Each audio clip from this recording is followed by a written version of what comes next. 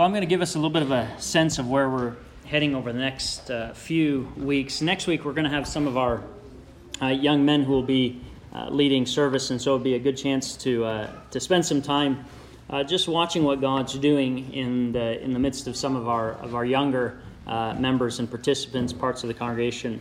And then separate and apart from that, we're going to be having a lunch. That's going to be for folks who are 20-ish to 35-ish. That's next Sunday. If you can attend, please let me know. And I do need to clarify, this is why it's separate and apart from. That lunch is not just for young men. Women are permitted to attend the luncheon. And so if you can be a part of that, please just let me know. We'd be glad to have you. Also, if it feels like over the next few weeks we stall out in 1 Corinthians 3, it's because as I was going through this text, I realized there's an awful lot of very relevant things happening in this text that speak to our context. And so we're going to actually be spending several weeks in this particular section of Colossians chapter 3. If you have ever felt the conflict between who you know you are in Christ and how you live, this is a sermon for you. So if you have always lived exactly the life that the Bible outlines, if you are completely already like Christ, then you don't even have to listen to today's sermon because you've already arrived there. There are two authors, Chip and Dan Heath, who tell the story of human behavior through the illustration of an elephant and its rider. And they imagine what it would be like for the rider to try to get the elephant to go in a direction that the rider wants. And in the illustration that they use, they say that the elephant is the flesh or the old self. In their illustration, they say that the elephant is like the emotions and the heart of us. And the rider is like the intellect, the mind. And the question for them becomes, how does the rider get the elephant where they want to go? But I think what Paul does is Paul takes this illustration, and it can serve as an illustration for us in Paul asking, how is it that Christians are to live the life that God calls them to live? With the rider, kind of, I think in the language of Paul, the rider is this new Christian self, and the elephant is the old life, the old man, what language Paul will use in the flesh. And the question becomes, how does that happen? And there's going to be all sorts of answers and narratives that we will find in terms of how does that happen. And this is the goal, the direction to which Paul thinks we need to be heading, that we would present everyone mature in Christ, or that we have this new self which is being renewed in knowledge according to the image of its creator. Of course, image being the language that Paul uses in reference to Jesus. So we're talking about becoming Christ-like, and we ourselves, for thousands of years, Christians have been asking the question, how do we get to that destination? And the Colossians had their own approach. It's what we looked at last week, this asceticism, this denial of the flesh. They said you go through this process where essentially you starve the elephant, and now the elephant's so weak that you will now be able to pull it and yank it in whatever direction that you want it to go. And Paul confronts that idea and says, no, that's not how you deal with the flesh. Because all you're doing is dealing with the outward self, but not really the ego or the inward man. And I think our culture, America, has come up with its own answer in terms of how we move the elephant. We believe in something called willpower. That means the rider gets down, he lifts weights, he does push-ups, and now he's going to be strong enough to pull the elephant in whatever direction that he wishes or chooses. And ironically, this approach has the longest historical track record of not working. It's called the Old Testament. Read it and see how successful people were in using their strength to get the elephant to go to where the elephant needed to go. Now, ironically, even what sounds like a very spiritual answer has surfaced, and that is that God will do it apart from the rider. God is powerful and God is sovereign, and so if God wants the elephant to get somewhere, well, by all means, there's nothing I'm going to be able to do to either help it or to stop it. The story is told of a man who went to see his preacher and confessed that he was beginning to have feelings for a lady at work. and he wanted the preacher to pray for him, and the preacher did. And he said, in addition to praying for you, you need to change some of your work habits, lifestyles, and choices. And the man said, I am confident that God's going to protect me. I don't need to change anything. And you don't need me to tell you the rest of the story, do you? Because God does not work apart from the rider being a part of that process. So how does one get the elephant and the rider both to the destination of presenting everyone mature in Christ? And this has been the question of sorts that Paul has been addressing. And Paul uses what he so often does. He uses a scenic route when he answers questions. See, this is just the general pattern that we find in Paul, is that Paul is made aware of a problem. It usually has to do with morals or ethics or lifestyle. In Colossians, we get the sense of what people are teaching that are not right. In places like Corinth, we get the issue of lawsuits and a man having his father's wife. In Rome, we have the issue of Gentiles and of Jews who are fighting. And so Paul addresses these. The letters are Paul addressing these sort of issues. But if you ever wondered why Eutychus managed to fall asleep in the window, it's because Paul takes the scenic route when he addresses these issues. And so Paul will then talk about his answer that is always grounded in the past. I think of Paul like the old person who says, well, do you remember the time when? I don't want a story. I just want the answer. Tell me what I need to do here. But Paul will always reference two things that have happened in the past before he addresses the moral or the ethical or the lifestyle questions.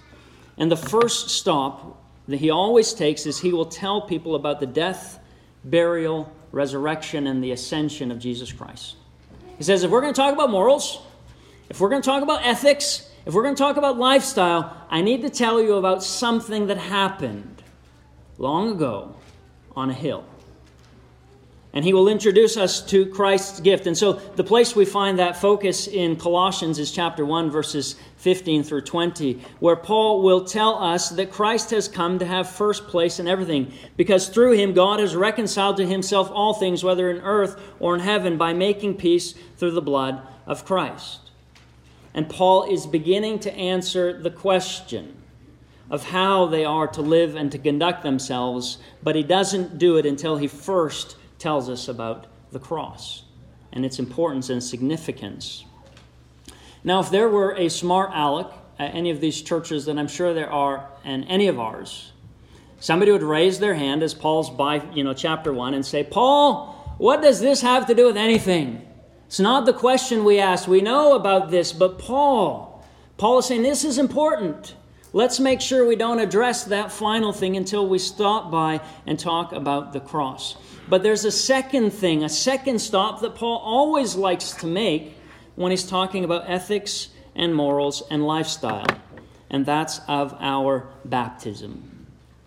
It's our baptisms where we are joined in union with Christ. As Paul said in chapter 2, verses 11 through 13, we were buried with him in baptism, and we were raised with him through faith in the power of God. So you have this historical event of the cross, the death, the burial, the resurrection, and ascension, and in our baptism, those two things are joined and united together as a single story, as a single event.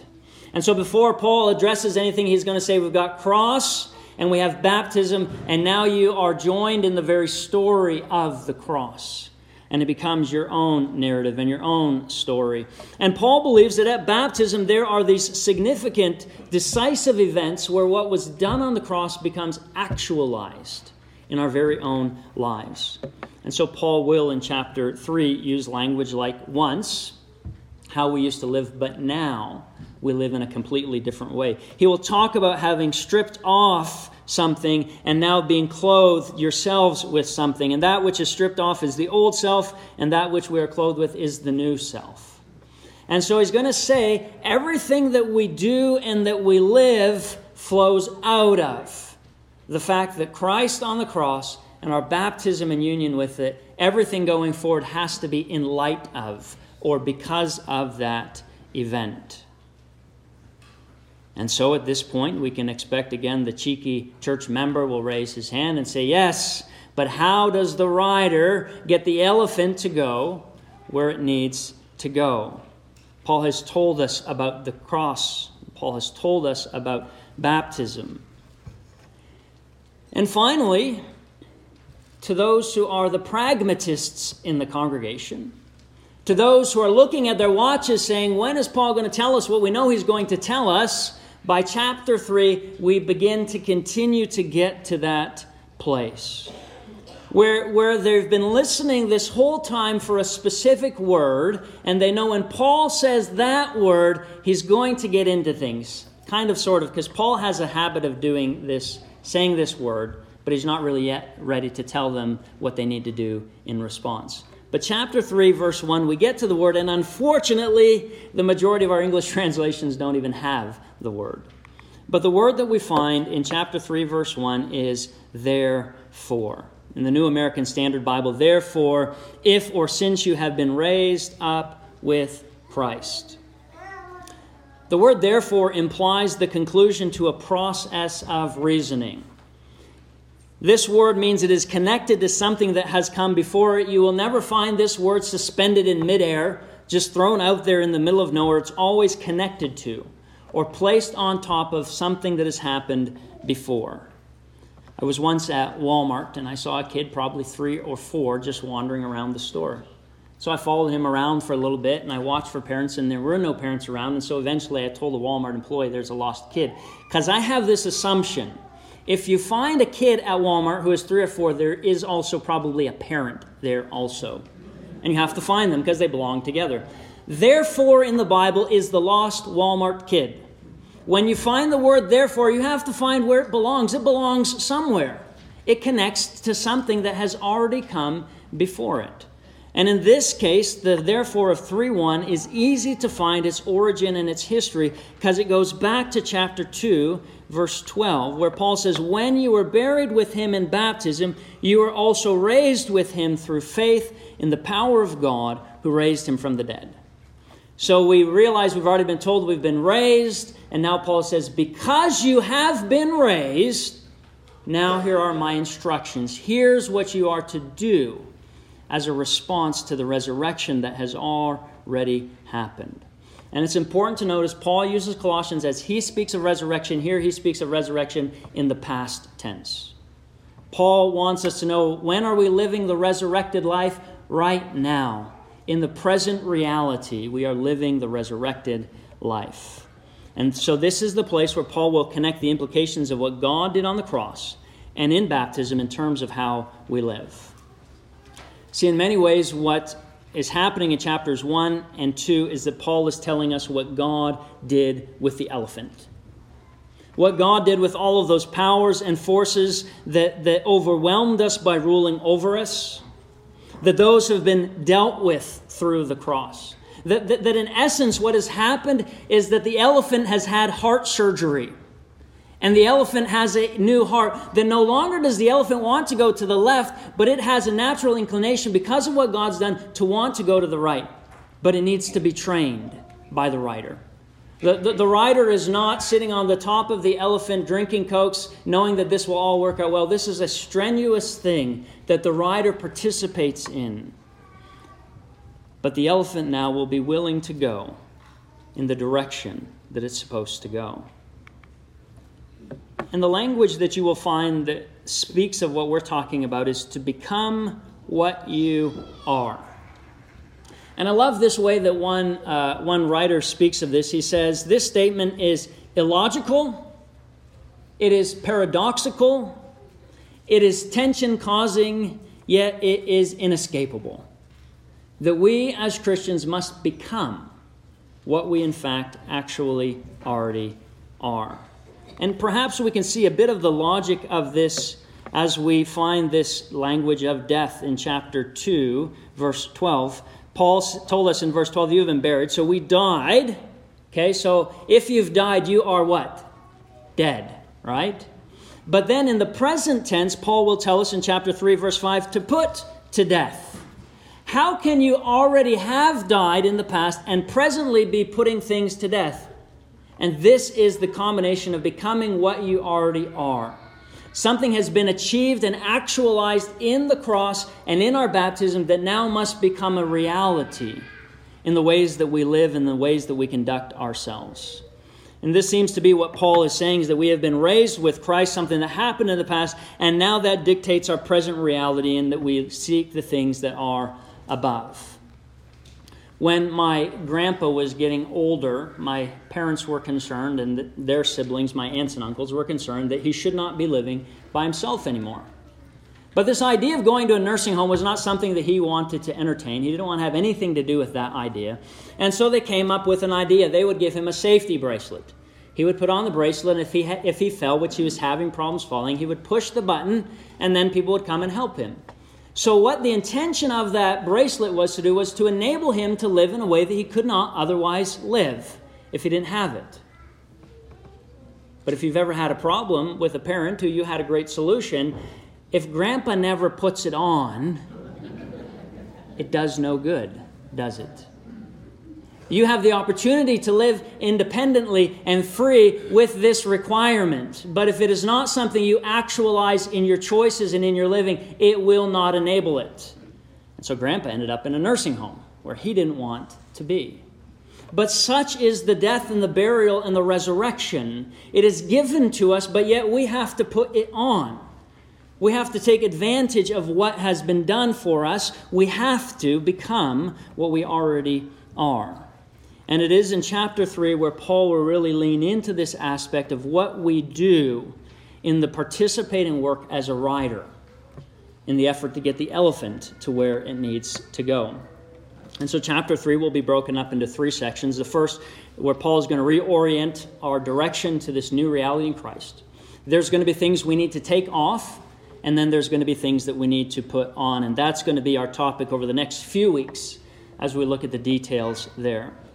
But I want you to notice as you see the text, and as I read it once again, I want you to notice ethics that are grounded in the past tense, ethics that are grounded in the present tense, and ethics that are grounded in the future tense. So let me read this text while you think about those 3 aspects. So if you have been raised with Christ, seek the things that are above, where Christ is, seated at the right hand of God.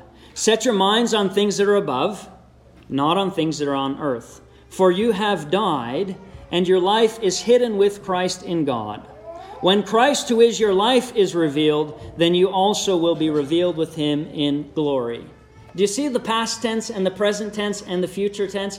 And it's all wrapped up and interconnected with Christ. So in the past, we have been raised with Christ. So in the present, we live in union with Christ.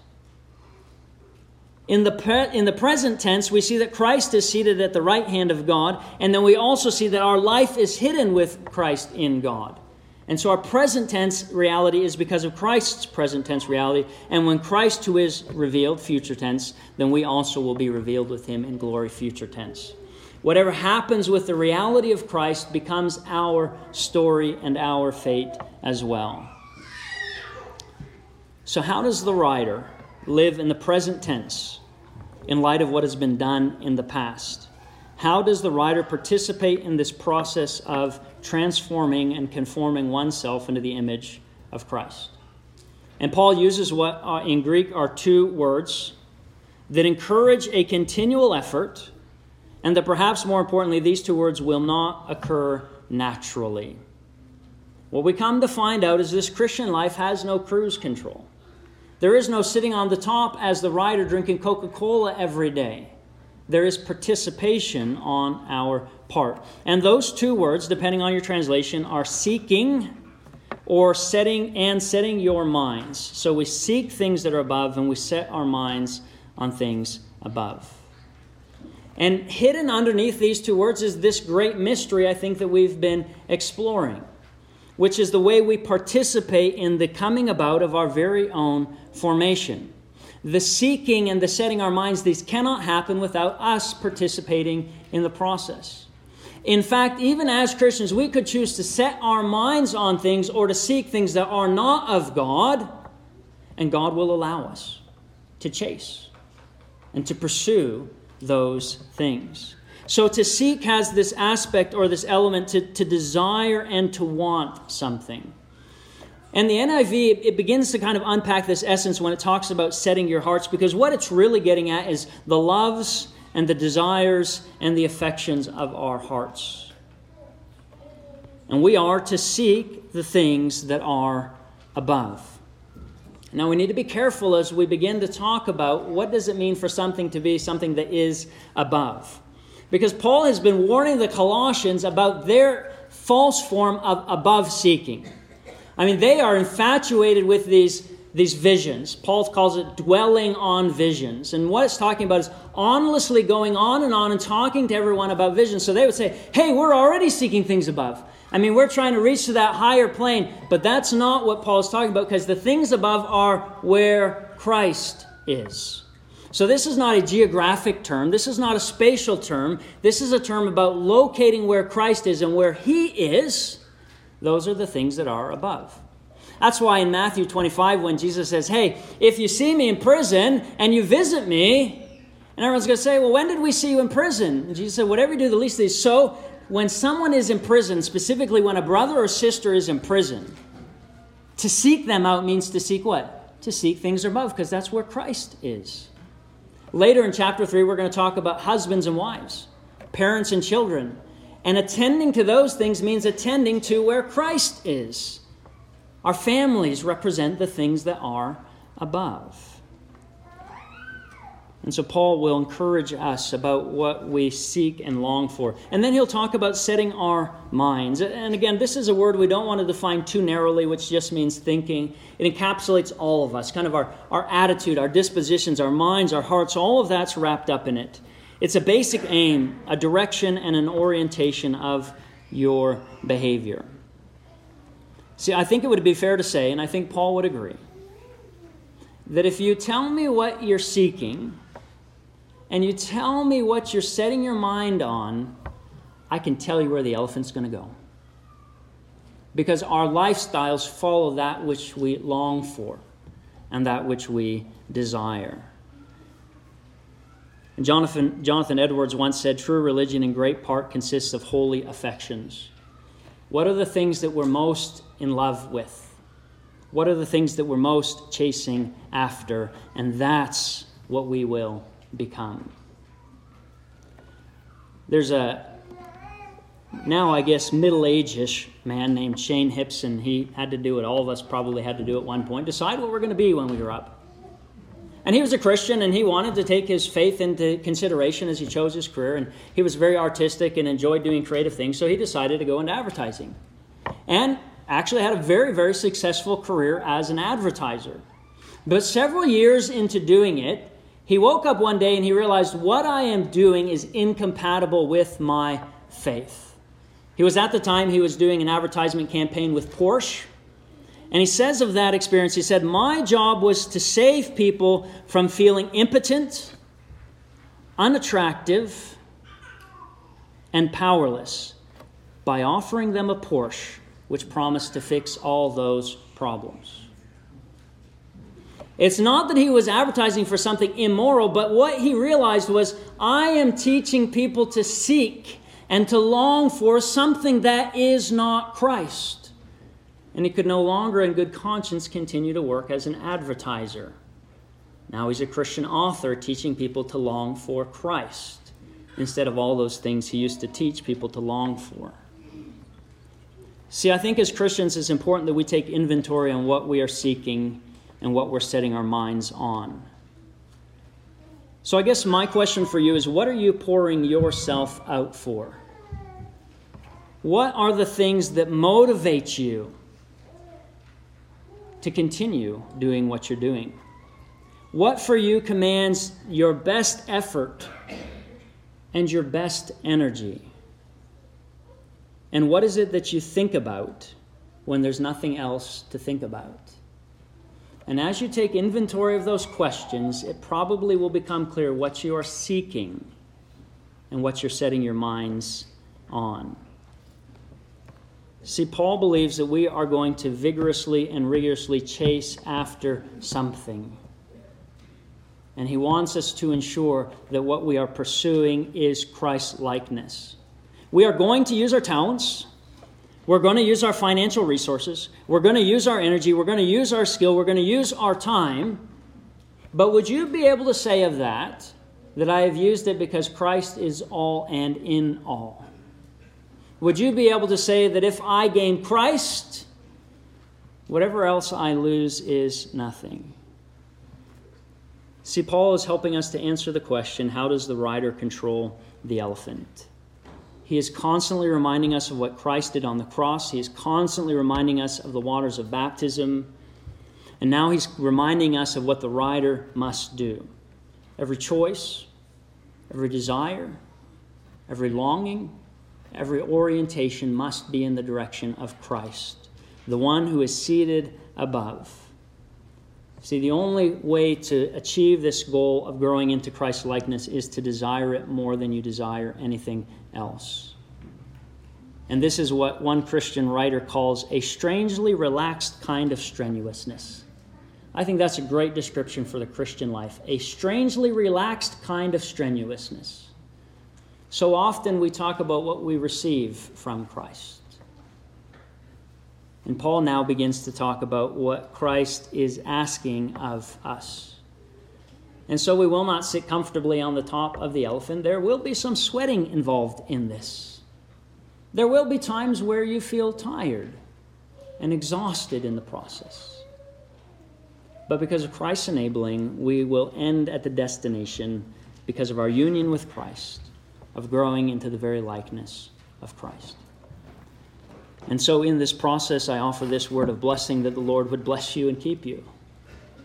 May the Lord make his face shine upon you and be gracious to you. May the Lord turn his face towards you and give you peace. And as we go about this process, we never do it alone, do we? And that's why Paul offered this blessing over the church in Corinth, that the grace of the Lord Jesus Christ, and that the love of God, and that the fellowship of the Holy Spirit would be with you all. God bless. There's going to be some folks in the back to pray with you. If you want someone to pray with this morning, just come and find us in the back while we stand and sing this final song.